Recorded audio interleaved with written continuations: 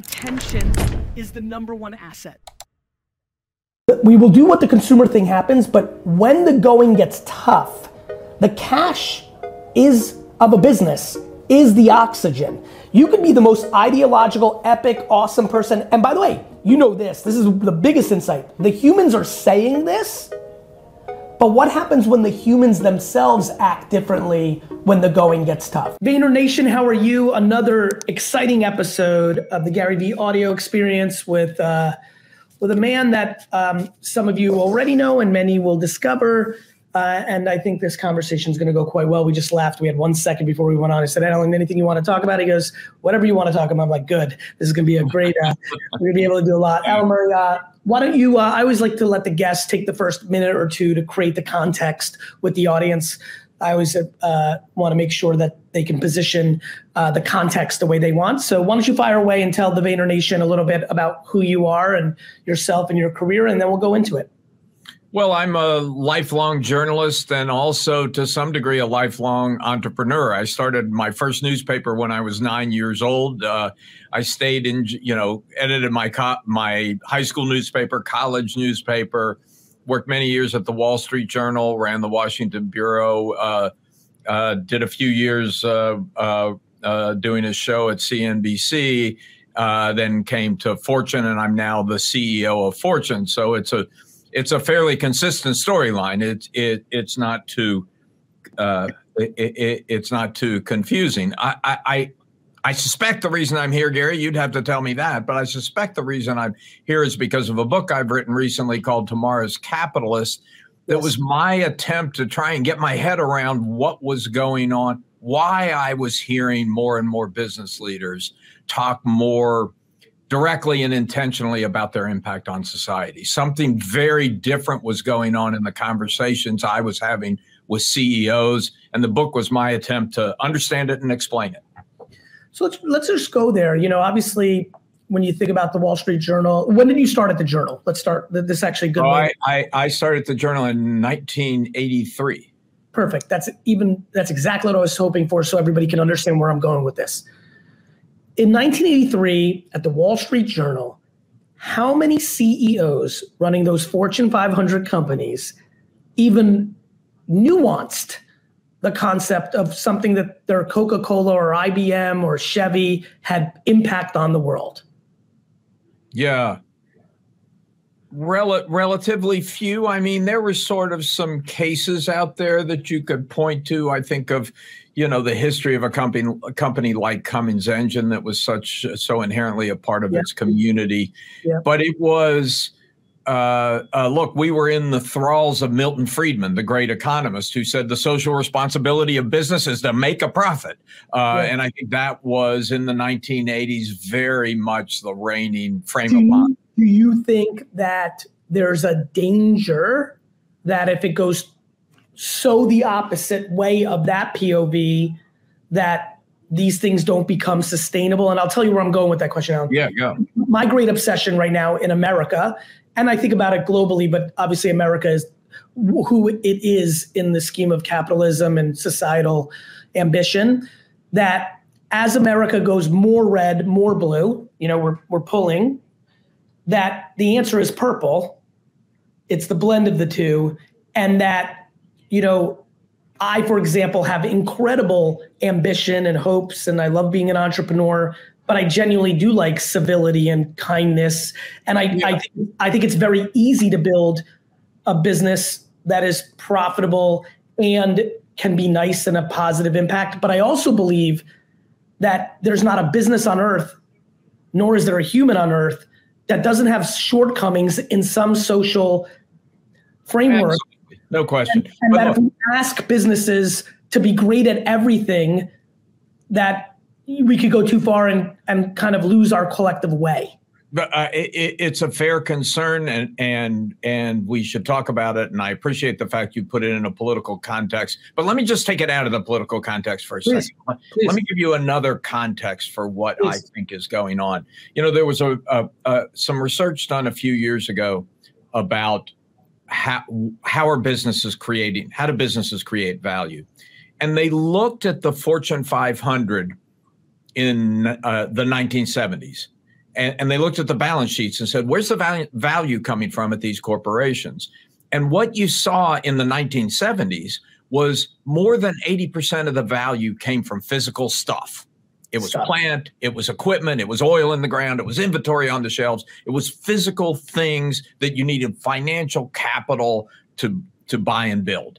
Yes. If you do the exact same exercise today, what you'll find is more than 85% of the value of Fortune 500 companies is coming from intangibles. It's coming from intellectual property. It's coming from the brand value with the consumer. All of which are things that aren't tied to so much to physical stuff or financial capital. They're tied to people.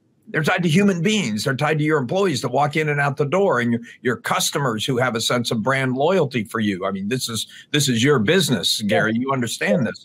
So I think what's really going on here is not a politicization of business. It's a humanization, if that's a word. Of business that I have a colleague, Jeff Colvin, who wrote a great book called Humans Are Underrated. And one of the things he said in the book is, we spent the 20th century trying to make people into better machines. They were cogs in the great factory, and they were supposed to do their role to make the machine work better. Yep. In the 21st century, the machines are taking care of themselves. Thank you very much. We need people to be better people. And so all of these things that I'm writing about and talking about, and the increased focus on contribution to society, is much more about that than it is about politics per se. Talk to me about things that are in the water that challenge us humans to be better. For instance, something I'm obsessed with. I'm so pumped I get to ask you this. Yeah. The notion that nice guys finish last. In the context of the convo you and I are having right now, I'm fascinated by that because I have a lot of empathy for the women and men in business that I interact with all the time that don't even realize that that's the thing that they believe that's leading to their concern of overleading with their emotional intelligence or their heart. And thoughts on that? If I throw that out. Oh my God. Well, look, I think in some ways that's the one of the biggest changes. You just look, we've already established that I've been doing this stuff for 4 decades, right? Yes, sir. So I've seen quite a lot of this. Yes. But you just used a word, empathy, that I can tell you for 3.5 decades of covering business, I never heard a business leader use. Just did not happen. And I just got off a phone call with a dozen CEOs who were talking about wellness in the workplace. And I heard the word 15 times in the course of 1 hour. I don't think that's just a semantic change. I think that's a dramatic change in the way that business leaders think about their jobs. Do you believe the operators that believe in merit, competition, tenacity, all things I believe in, by the way? Yeah, of course. Get over concerned when they hear empathy and these things that they struggle with balancing the two because they don't realize it's an and versus an or. Is that your take? I got to tell you, and maybe it's the CEOs I hang out with. I've spent a lot of time on this topic over the last 5 years, and so maybe the people I'm hearing from are a self-selected group, but I don't hear that anymore. I think that would probably have been true if you were talking to Jack Welch. And remember, Jack, that was only 20 years ago. That was only 20 years ago. But man, I don't hear it. One of the most amazing corporate statements that happened during the pandemic came from the CEO of Marriott, Arne Sorensen, who, when it became clear that his business was going to drop by 95%, or more. I mean, think about that. It's just people weren't in the hotels. And so the company didn't have the financial wherewithal to keep everybody employed. And he made a Twitter message, you can search this on Twitter, to send to his employees to explain why he was furloughing so many of them. It just so happened that at the same time he was making that message, he personally was suffering from very severe cancer, which subsequently killed him. And he, was showing the effects of the cancer treatment. But But my God, it's a 2-minute video. I was in tears by the time the thing was over. I mean, this is a CEO telling his workforce that their jobs have disappeared. But the way he did it, the empathy, you know, the way he explained it to them, it was sort of a masterpiece of transparency and vulnerability and empathy and all the things that the Jack Welches of the world 20 years ago would never dreamed of doing. So it was, you know, a dramatic illustration of how times have changed. What do you think are the massive, from your perspective, spending so much time, what do you think are the massive benefits?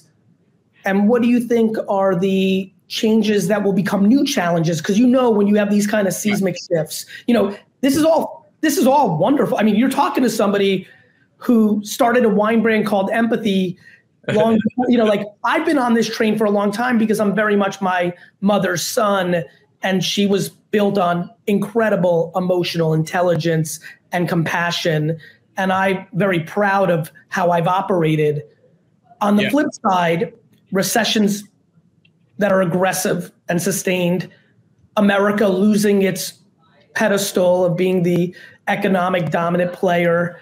You know, do you believe that this is potentially a trend in the maturity of a superpower that, when challenged, may have a tough time finding its balance in some of this? Because as organizations find their way, I can tell you as one that is built, so my company's code word internally is the honey empire. Honey over vinegar, but we're building an empire. We have 1,000 plus 27 and under year olds. So Gary, the thing I'll finish this, and this I'm dying in your take. The thing I spend time on is, how do I make this the greatest from all those emotional frameworks? And how do I also not create entitlement that creates the vulnerability of the task at hand? And for me, I'm confident because I don't have a board. I'm not a publicly traded company, and I'm in my most joyous when the people around me are enjoying. But I have empathy for people that are going to have to deal with a public board, a public company, competition. And so when the going gets tough, I'm worried that they may deviate from words like empathy to words like, we've got to compete. Maybe, but here's what's so interesting about what's happening right. First of all, let me say, you don't ask simple questions. That's a compliment, right? That is a compliment. Yeah. Thank you, sir. So in fact, if you want to, you know, like go refill your Starbucks cup, it may take a while. So I'll try and keep my answer concise. No, take your time, because I think the depth is interesting, and I think you have a great perspective. So I'm excited. So you asked about the good part of this, and then you asked about the parts that I think may not be sustainable. And I'm gonna put it in a little bit less of a political context than you did, and sort of just focus on business per se. Please. The good part is, you know, things like climate and things like diversity, equity, and inclusion.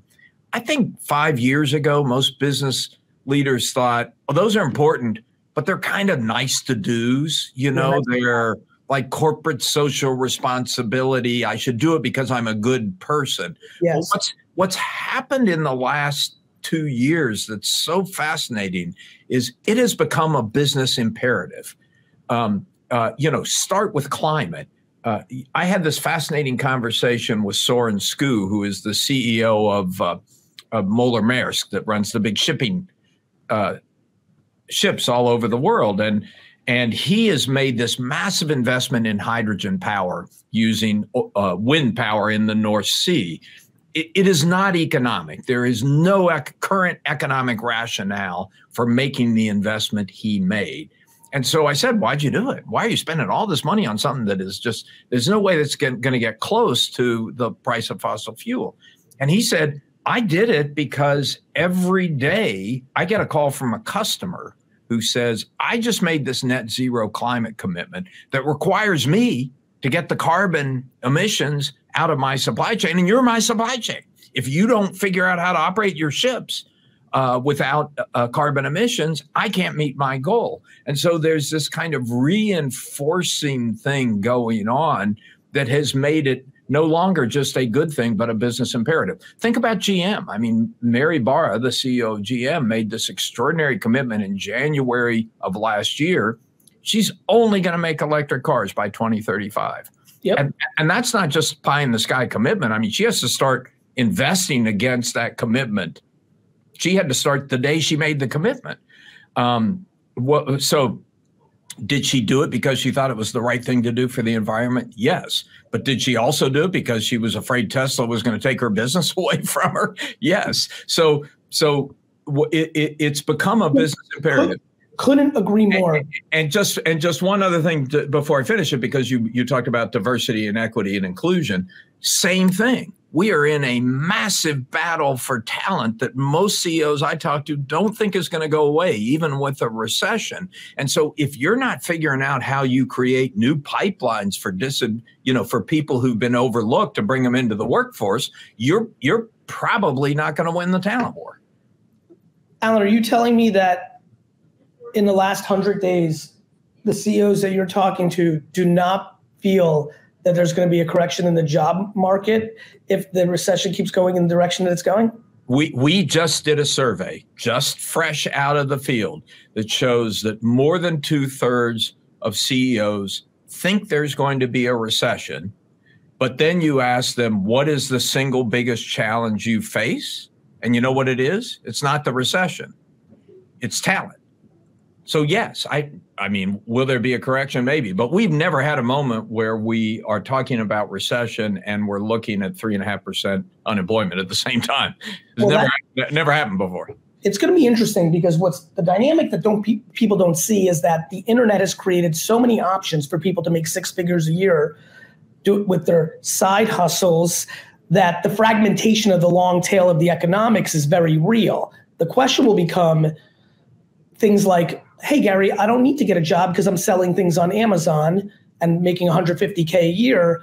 But if Amazon has to raise their fees because of a recession, does that become viable? Like, where the trickle down economics, all these influencers, you can imagine my world. Gary, I make $200,000 a year in brand deals. I don't need to get a job. Yeah. Well, if the marketing budgets go to a different, so it's going to be, there's so many macro trends that are happening that may be affected in the micro with a recession. That will be an interesting game to see play out. And what's happening on the other side of that equation, again, this is the dozen CEOs I was just on the line with. This is what they were talking about. What's happening on the other side of that equation is companies are just getting better at figuring out what they have to do to attract, retain, engage, excite people to come and work for them. It's just becoming, they're focusing intentionally on how do I make this a better experience? Because if I don't make it a better experience, I'm not going to get the people I need. I have such double feelings right now. I am so excited that a observer of your pedigree and social commentator to the sector I've loved. I followed business like it was sports my whole life. I'm pinching myself that this is the conversation we're having. If you told 1998 Gary, who came into his dad's liquor store with objective number one is to be more kind to our employees that stocked our shelves, that this would be a 2022 conversation, I would pinch myself out of happiness. On the flip side, as 2022 Gary, who's watched 2020 to 2022 and interacts daily with Fortune 500 CEOs and CMOs, the disconnect between the ambition of the ivory tower and the execution in the trenches is such a grand gap right now that I'm curious about the speed in which these conversations you're having become actually executable. Yeah, and I thank you for taking me back because I never answered your question of what are the limits of this. Where does look? This doesn't mean this is not greed is dead. This is not corruption is over. This is not. I mean, look, I spent a couple of years as the chief content officer for Time Inc. when there was still a Time Inc. before it went under. Yes. And I was in the C-suite of that company when it was under attack from shareholder activists who wanted it to produce more money each quarter. Yep. And what you see when you're in that position is there are hundreds of bad things you can do. When I say bad, it's bad for your employees, it's bad for your customers, it's bad for the environment maybe, bad for the long-term health of the company. But there are hundreds of bad things you can do that will make you money in that quarter. Yes, sir. And when you got a shareholder activist breathing down your throat, I see now Mark Benioff has one, right? Yeah, say we want more money next quarter. You got to hold them off. Stop all this fluffy talk. So no question, there are a bunch of short-term money-based pressures that can push companies to do bad things, and companies will continue to succumb to those pressures.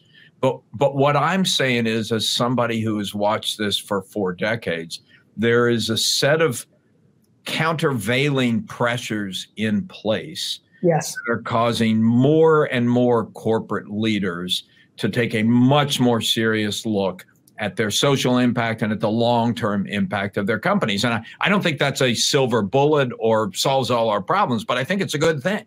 I do too. I think it's a great thing because and again, I'm actually not using politics. I just think it's so easy for people to grasp given the macro. Let's use a seesaw. You don't have to use red and blue. Let's use a seesaw. To your point, if the seesaw is balanced left to right, and this is not about what you're saying, which excites the shit out of me personally, this is not seesaw going right to left. This is the seesaw is going flat. Yeah. And the reason I reject, look, I worked many, many years at the Wall Street Journal. I know the folks on the editorial page very well. They've been leading the attack against woke CEOs and, saying that this is all a bunch of misguided business leaders trying to play footsie with Bernie Sanders and Elizabeth Warren or something like that. The reason I think that's so misguided, well, let me use an example to make the case. 2 weeks ago, I was down in Bentonville, Arkansas with Doug McMillon. Doug McMillon is CEO of Walmart, has to be about as red of a CEO and as red of a company that you can imagine. I mean, he grew up in Arkansas. His first job was loading trucks at Walmart. The company serves red America, right? That's who their employees are. That's who their customers are. But he has said, we want this company to become the first truly regenerative company. Sounds like something Mark Benioff would say. And he has challenged his suppliers to get a gigaton of carbon emissions out of the environment. And you know how Walmart influences suppliers. And he has said, and he's changed the way, Sam Walton, great businessman that he was, I'm pretty sure thought of employees as an input, and his job was to get the price of that input as low as he could. So pay the absolute lowest wages. Doug McMillon has completely changed the way wages are set. We like to pay better wages. I tell my friends all the time that take it to the extremes. I'm with you. To me, this is not about that. To me, this is about common sense. To me, this is not about politics. This is consumer centricality. What you're referring to is, if the humans are 85% of the thing, and this is what humans feel, we're going to do what the humans feel because that's the customer. 100%. I'm fully on board. I think what's going to be most interesting to me, because I'm fully on board, and so I wanted you here, and I like this middle, the seesaw we'll use instead of the red-blue, is that we will do what the consumer thing happens, but when the going gets tough, the cash of a business is the oxygen. You can be the most ideological, epic, awesome person. And by the way, this is the biggest insight. The humans are saying this, but what happens when the humans themselves act differently when the going gets tough? That's where I get it. Listen, I care. I'm a very emotionally charged human. I kind of by default care about what everybody cares about. Like it's just kind of like my way. Look, I totally thought when the pandemic hit and it became clear that the economy was going to go down into a recession, and that was about a year after the Business Roundtable had issued its kind of stakeholder governance statement. I totally thought, based on past experience, all of this stakeholder capitalism stuff was going to go away. That all these social concerns would be. Well, guess what? It would have if we didn't print money. Well, maybe, but it didn't go away. It increased. It went up because we haven't felt it yet. That becomes the fun debate, right? Like, you know this. Like, if we don't print that money, everything's different. You have an entire generation of under 30. This is important. I think you'll like this, Alan. Because I'm in love with my employees and I talk to them all the time. And I have all these 27, 29-year-old employees like, Gary, really believe in what you're saying. I'm trying to be thoughtful with my money. They're like, COVID, I'm so glad I got to go through COVID. It was tough. I'm like, you got checks in the mail. What do you mean tough? This wasn't, and then I have all these 35-year-olds who went through 2008 and I'm watching the 35-year-olds talk to the 25-year-olds in my office is my favorite because the 25-year-old thinks COVID was what 2008 was, and it surely wasn't. You had people sitting at home getting paid more to be at home than work. That's a fair point. And when the money goes away, you can't spend the money. No question about that. That's what my whole point is. I'll tell you where my energy is coming from if anybody's confused listening. I'm so into what Alan is saying that I'm hoping and praying because I do sense that it might get a little tough here for a little bit for real. Yep. And I'm hoping we don't lose our way. Yeah, I hope you're right. Here's what I'm hearing from the best companies. What I hear from the best companies is, I was one business leader the other day quoted the Formula One race car driver who said, I can't pass 15 cars in the sun, but I can pass 15 cars when it's raining. And what I'm hearing business leaders saying is recession is when you really have to prove your stuff. If we believe our differentiator in the future is going to be commitment to the environment and commitment to people, then we have to hold on and stick to it and maybe even double down on it in the tough times in order to win the future. Because if we don't do that, somebody else will, and they'll get ahead of us. So there's a sense that this has become part of the competitive dynamic of business. Not only is there a sense, you're actively talking to somebody who for the last 120 days has told his 50 direct reports that the next 2 years are going to be the biggest growth maybe in my career because we've committed to people for a decade and it's going to matter now. There you go. There you go. And I salute you for it. I salute you for it, Gary. And by the way, I tell people all the time, it's not because I'm Mother Teresa or altruistic. It's the purple. It's the flat seesaw. It's both now matter. It's an and game. It's not or. Our friends to the left or right or purple or blue, like where they get concerned is they live in a world of or. They think it's all going to go to this. It's not. It's about the middle.